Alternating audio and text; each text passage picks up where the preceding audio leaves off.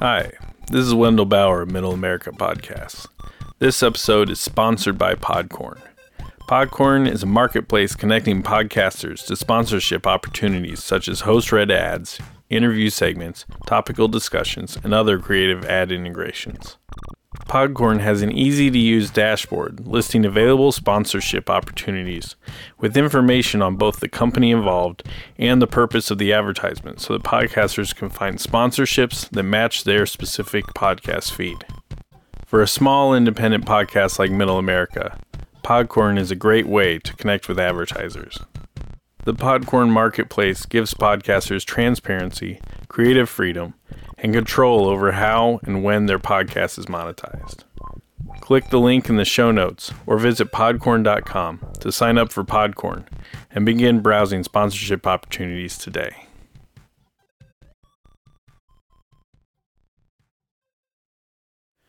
This episode includes some foul language along with descriptions of self-destructive and antisocial behaviors, and as such may not be suitable for some audiences.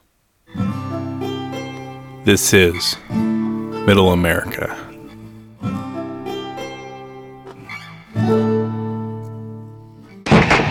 Sick of the 60s, take one.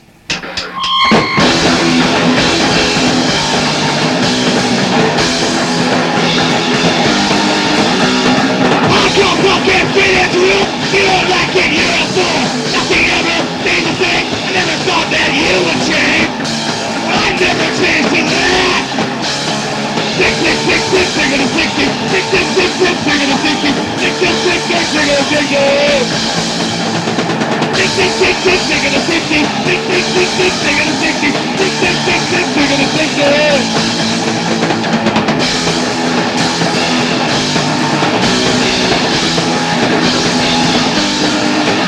Well, these acid chips are honey, man. That's a marijuana band. Psychedelic, crazy roll, cool off, man, and do some blue. That's 666, bigger than 60. 666, bigger than 60. 666, bigger than 60. Bigger than 60. Bigger than 60. Bigger than 60.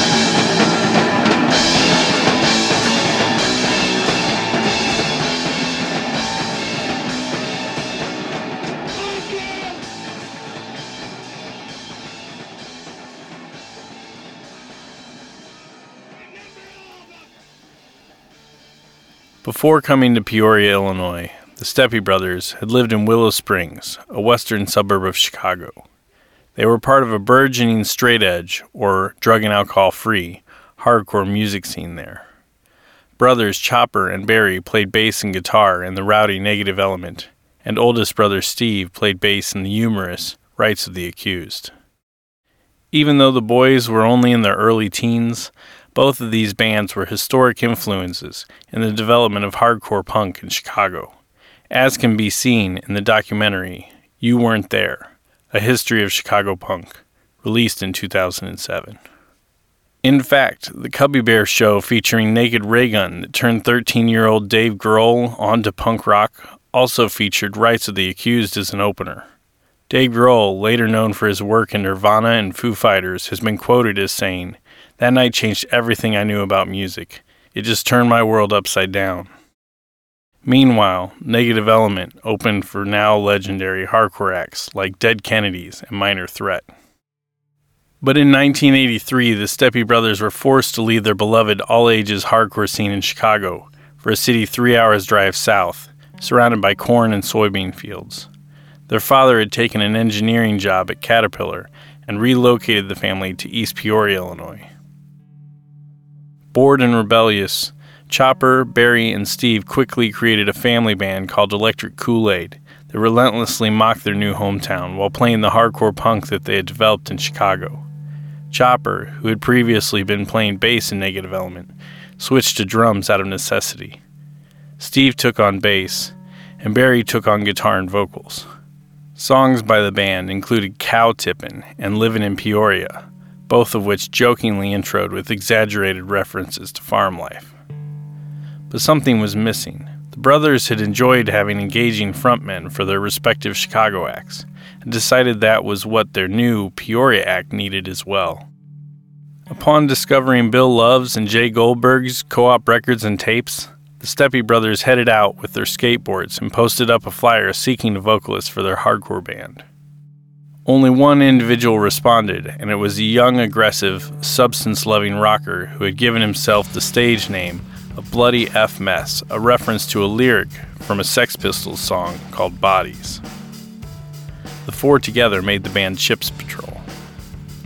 The punk act would play their first performances as house shows just as Co-op Records was going out of business in the summer of 1984. In fact, the band's first show would be a going-away party for a former record store employee. Reagan's war on drugs was putting many record stores doubling as head shops out of business. Seeking connection with their previous big city punk scene, the Steppe brothers took Bloody Mess and Chips Patrol out on the road following these house shows. The band played in Chicago as well as other performance dates around the Midwest. But the drug-free, skateboarding hardcore kids that were the Steppe brothers always had a somewhat uneasy alliance with the drinking and drugging rocker that was Bloody F Mess. When a Massachusetts punk band called The Knot needed a last-minute show in the area, the Steppe brothers put something together in just a couple days with Chips Patrol, recently renamed The Unaccepted, as an opener. This would be one of Bloody Mess's last shows with the band. But other than the deterioration of the band, the show went off rather well. It was held in the Steppe's backyard on the half-pipe skate ramp that the Steppe's parents had built to atone for the Peoria move. Around 25 kids turned up as an audience, along with the police, who responded to numerous noise complaints. The police found the kids were under parental supervision and well behaved other than some slam dancing, so they put on a show of reprimanding the Steppe parents while telling them quietly that what they were doing was just fine. Following the performance, many of the punks, along with the touring band, headed downtown to skate. In the words of Barry Steppe, it was the beginnings of a punk rock scene in Peoria, but that was it for punk rock on our ramp. After The Unaccepted's next gig with MIA in Champaign-Urbana, Bloody Mess would be out on his own creatively.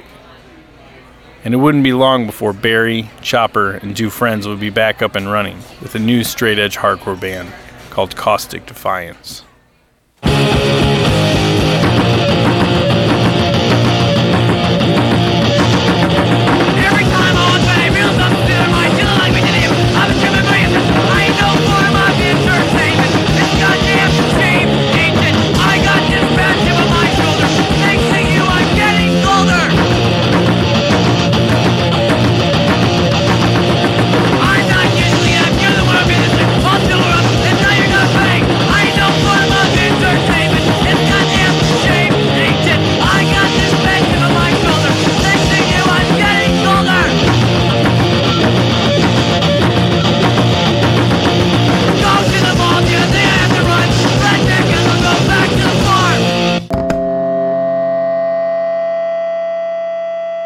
The famous degenerate punk singer G.G. Allin was born at Weeks Memorial Hospital in Lancaster, New Hampshire, on August 29, 1956.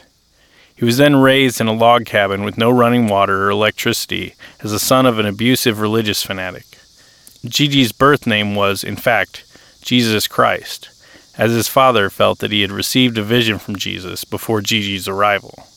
Jesus Allin became G.G., as it's how his older brother would pronounce the name when they were children. G.G. Allin died at age 36 of a heroin overdose in New York City in the early morning hours of June 28, 1993. Allin and his band had performed a few songs the night before at a bare-bones punk venue in Manhattan called The Gas Station. The band's set had been cut short due to violence that was routinely part of G.G. Allin's act. During the course of the few songs that were performed, G.G. stripped naked, cut himself, defecated, and kissed, molested, and attacked audience members. G.G. then roamed the streets in search of a party and drugs while a crowd of fans followed. When G.G. Allin was buried 5 days after his overdose, his bloated, unpreserved corpse was put on display in a casket wearing his trademark jockstrap and leather jacket with a bottle of Jim Beam alongside, per instructions included in his song When I Die. In recent years, his tombstone was removed due to an abundance of fans desecrating his grave with urine, feces, cigarette butts, and alcohol. 8 years before GG's death, when Allen had yet to carve out his punk rock infamy, a small magazine, or zine, based out of Peoria received a GG Allin 7-inch single. The zine was called Primitive Noise, and its creator was Barry Steppe of Caustic Defiance, Chips Patrol, and Electric Kool-Aid. Not caring much for the single himself, Barry passed the record along to Bloody Mess, who instantly found a connection with the antisocial anthems. Bloody Mess began trading correspondence with GG and eventually arranged for GG Allin to come to Illinois and perform. The punks in Peoria were riding a little bit of a high as they prepared for their upcoming gig at a rented-out VFW hall in Creve Coeur, Illinois. The day before the gig, Barry and Chopper's band Caustic Defiance had landed on the cover of Peoria's Journal Star with a discussion of the band's hardcore music and straight-edge lifestyle. However, the Creve Coeur VFW gig turned out to be a demonstration of the opposing sides of the punk rock coin. While Caustic Defiance appealed to the skateboarding, straight-edge side of the crowd, the Steppes also took the stage with Bloody Mess and Hate, drawing on the substance-loving hedonism and nihilism of punk with songs like Spit on My Face. Meanwhile, the traveling GG Allin stalked about the room in a jockstrap. For this performance, the first date of his first U.S. tour, he took the stage with a handheld stereo playing instrumentals. The antisocial nihilist vibe of the show peaked when GG Allin defecated on the stage for the first but far from the last time in his career. Veterans sitting in the bar of the hall rushed into the room in order to remove GG, but unsurprisingly, no one wanted to touch a nearly naked 28-year-old man covered in and throwing his own excrement. GG Allin fled and headed for Texas before the police arrived, soon winding up in the hospital for blood poisoning. The Steppe brothers would eventually leave their inconvenient home in Peoria to live in Bloomington Normal and Chicago, starting more bands like The Outbreaks, Naked Hippie, and Regress. Meanwhile, Bloody Mess and GG Allin remained friends and performed on the Hated in the Nation tour together the following year. GG Allin's 1987 album, You Give Love a Bad Name, includes liner notes from Bloody Mess, along with a partial writer's credit on one song. Through all of this, to the chagrin of many conservative Peorians, Bloody Mess was a shock rocker in his own right, performing in women's underwear, setting his pubic hair on fire, burning the American flag, and urinating from the stage, while continuing to tour and put out albums with many backing bands, including the Scabs in Peoria, and later on in Oregon, the Veins, New Disease, Transfusions, Bloody Mess Rock Circus, and Divine Dirt. We hit you with the flame cloud. Wanna terrorize you, put you down. We can't stand the human race. Come on, everybody, spit on my face. You can't spit more than I can handle. I wanna give you an example. We hate the human race. Come on, everybody, spit on my face. We hit you with this flame cloud. Wanna terrorize you down. We hate the human race. Come on, everybody, spit on my face.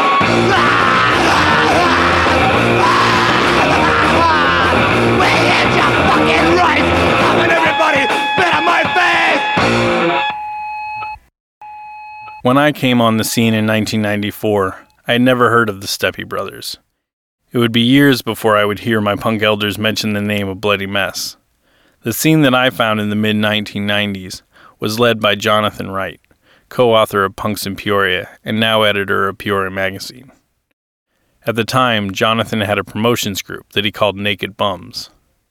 For Naked Bums bookings, John would rent out American Legion or VFW halls in the area and then promote the performances he was hosting by way of photocopied, hand-drawn flyers taped up in the windows of Acme Comics, Airwave Skate Shop, and the re-emerged Co-op Records. While I have never quite been the collector of bands some of my peers are, as a member of the Peoria original music scene, I have seen more than my fair share of live concerts, or as we call them, shows. Most of my experiences revolve around the often sparsely attended DIY scene. And by the DIY scene, I mean young people renting out rooms to host music performances in unconventional performance spaces like veterans halls, churches, community centers, and homes. This is the music scene that was born out of that first disgusting G.G. Allin show in Creve Coeur. This show and the national underground rock scene that provided its blueprint would be a model for how to create an all-ages original music scene in a city where bars and cover bands were the established norm. The first underground band that I followed was called Fast Food Revolution. They had a sound influenced by bands like Beck, The Flaming Lips, and Sebadoh. By checking for flyers at Co-op Records, my friends and I would find shows where they were playing, and then attend with the assumption that we would also enjoy the other acts. That's how I also found the nerd rock act Ham, the indie rock group The Bugs, and the snotty pop punk of Planet Fiasco. Photocopied flyers led me to many American Legion and VFW halls in the 90s. Oftentimes, like in Creve Coeur, a hall would only host one show before deciding they wanted nothing to do with the punk scene. Fights were common, and I know of more than one bathroom sink ripped from a venue's wall. But the kids were relentless. Somehow, when one venue would shutter its access to punk promoters, another would arise. One important venue in the late 90s was a punk rock record store in Bradley University's campus town called Tiamat Records. Tiamat Records was a sparse room with concrete floors, graffitied walls, and support posts spread throughout the room. Even as a college student playing underground rock music, the clear demographic for Tiamat, I found the long, dark room intimidating. That's not to mention how frightening the crusty punk rock regulars were. But it was here that I saw bands like the gritty Hometown Boys Done Good, Planes Mistaken for Stars, and future indie emo darlings Bright Eyes, among many, many others. Owner Leanna Sweetland, along with members of the hardcore band Died at Birth, who volunteered at the shop, booked shows in the record store nearly every weekend, providing stability to an otherwise inconsistent music scene. With the store's continued support of the underground music scene, Tiamat Records developed a small but incredibly loyal following. So in the fall of 1999, when word got out that the building holding Tiamat's lease had been bought out, fans were devastated. The neighboring Jimmy John's restaurant had grown tired of the lingering crowd of smelly, cheap, and antisocial punk rockers. The restaurant's remedy was to simply buy Tiamat's home out from under them and flatten it into additional parking for the restaurant.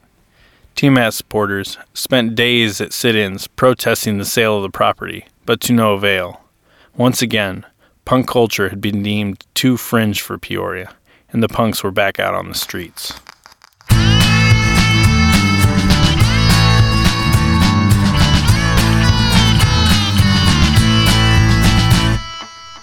I know I get it, they didn't dress it up much.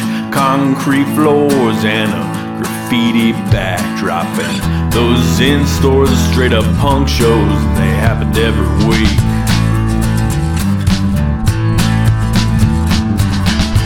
There were rumors of an unsavory nature, and they could really draw those kids that didn't pay. Way back then, who had heard of Conor Rovers, or those stars mistaken for planes? Jimmy paid the price, yeah. Jimmy paid the price, put up a parking lot. And you might say, who's Jimmy? Jimmy's your neighbor. Well, we were here first and Jimmy came later, but he's the greater and you're the lesser. Yeah, Jim's an owner and you've got a lesser.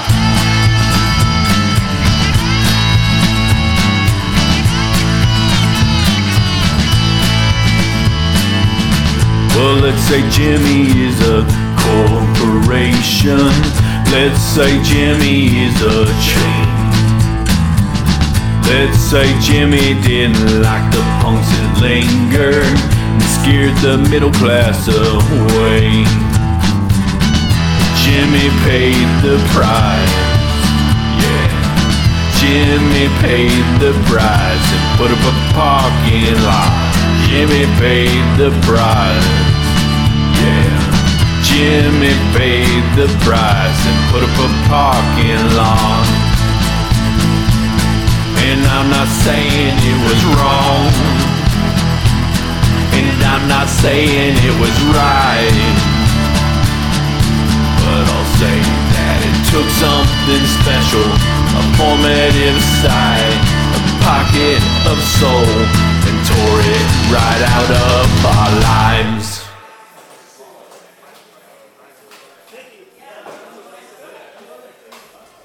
The most recent home of consistent all-ages punk rock shows in Peoria was a dingy bar on Farmington Road, just down the hill from Bradley University, called Rail 2.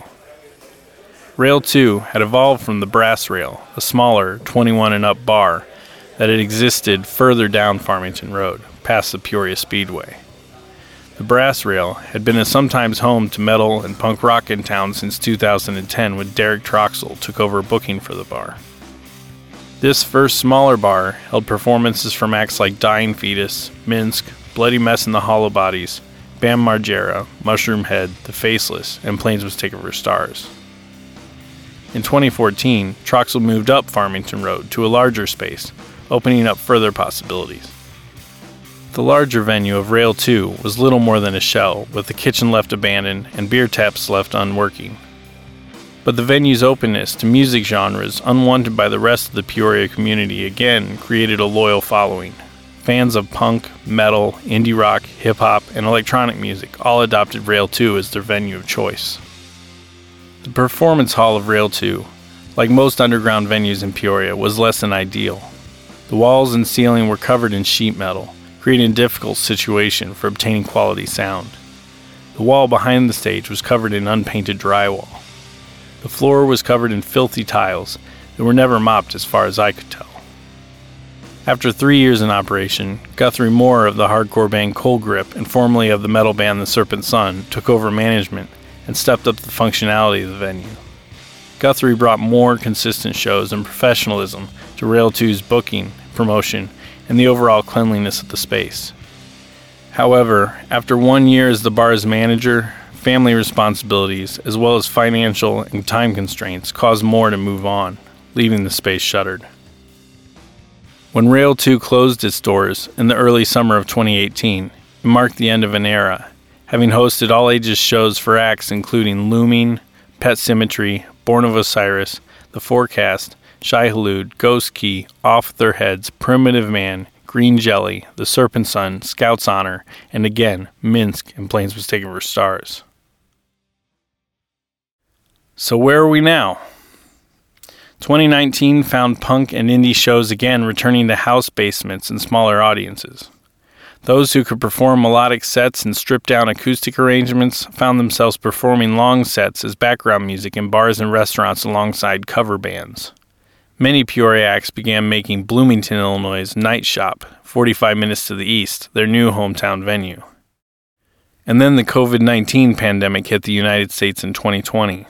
All underground music went on hold. Many bands didn't rehearse. House shows weren't safe. Night Shop closed its doors. The remaining live music spaces were populated by those who actively chose to ignore the warnings of health officials. As the nation reopens now, in the summer of 2021, outdoor music is thriving, with many following the mainstream radio and cover acts proclaiming that music is back. But what about the less palatable music of the city's and the nation's counterculture? Outdoor music venues tend to cater to the passive music fan. In these settings, it's often more important that a band's set is inoffensive than innovative. For abrasive underground acts, music is not back, and it's unclear when it will be back. Bloomington's Night Shop opens back up this week with outdoor concerts featuring underground acts every weekend through the summer. But the events are limited in frequency when compared to scheduling before the pandemic. In Peoria, an indoor loft space held a limited capacity show this past weekend for the Gray Slush EP release party. Pizza Works are hosting an indoor 21+ show for the Bunch of Bastards this Friday. It's looking like indoor performances will be back to normal for the fall and winter. But will there be a cost? I just want people to stay safe while keeping the flame alive. The Peoria punk scene has been a home for me since I was an awkward teenager in the mid-90s. As I fell away from Christianity and the related community of high school friends, I became a loner. Traveling into the city of Peoria to stand in crowds of misfit teens like myself to see bands that were populated by the same gave me a sense of belonging that I've carried with me all the way into my adult years. Through my involvement in bands and the scene, I've made countless friendships and seen the entirety of the continental United States, as well as several other countries. As a young introvert, I developed my social skills by meeting a new set of strangers every day while on tour and trying to win audiences over. Even while researching this episode and watching video of G.G. Allin's last gig in Manhattan, I saw not a monster, but a peer. Yes, he was wild and dangerous, but he was giving the crowd what they wanted, what they had come to see. He made everyone in that room feel alive, whether through excitement, fear, or disgust. And as he wandered the streets with strangers in the hour that followed yet another set ended early, I could see the gratitude and love in his eyes. Found me friendless, without money, the life of an artist, weighs down on me, and it broke me to be unhappy. It resulted love I chose to leave. Now days are filled with unrest, and our hearts will strain to fall again. All these days are filled with unrest, and if I tomorrow wasted, yeah.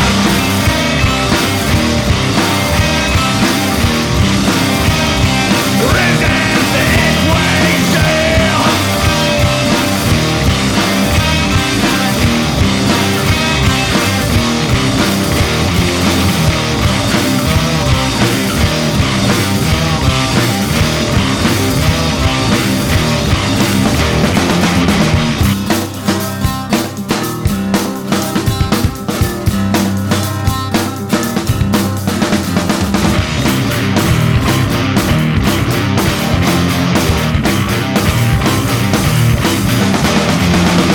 And our days are filled with unrest, and our hearts will strain to fall again. All these days are filled with unrest, and if I tomorrow wasted. When our days are filled with unrest, when our hearts will strain to fall again. All these days are filled with unrest, when if I tomorrow wasted. Thank you for listening to Middle America. The featured music in this episode was Sick of the 60s by Chips Patrol, 1 Million Stairs by Caustic Defiance, and Spit on My Face by Bloody Mess and Hate.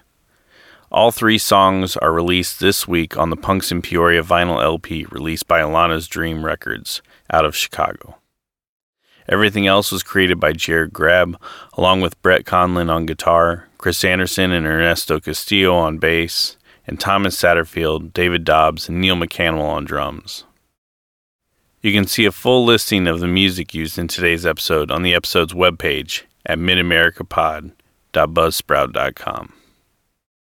The Punks in Peoria book, written by Jonathan Wright and Dawson Barrett, also releases this week and was the primary source material for the first 3 quarters of this episode.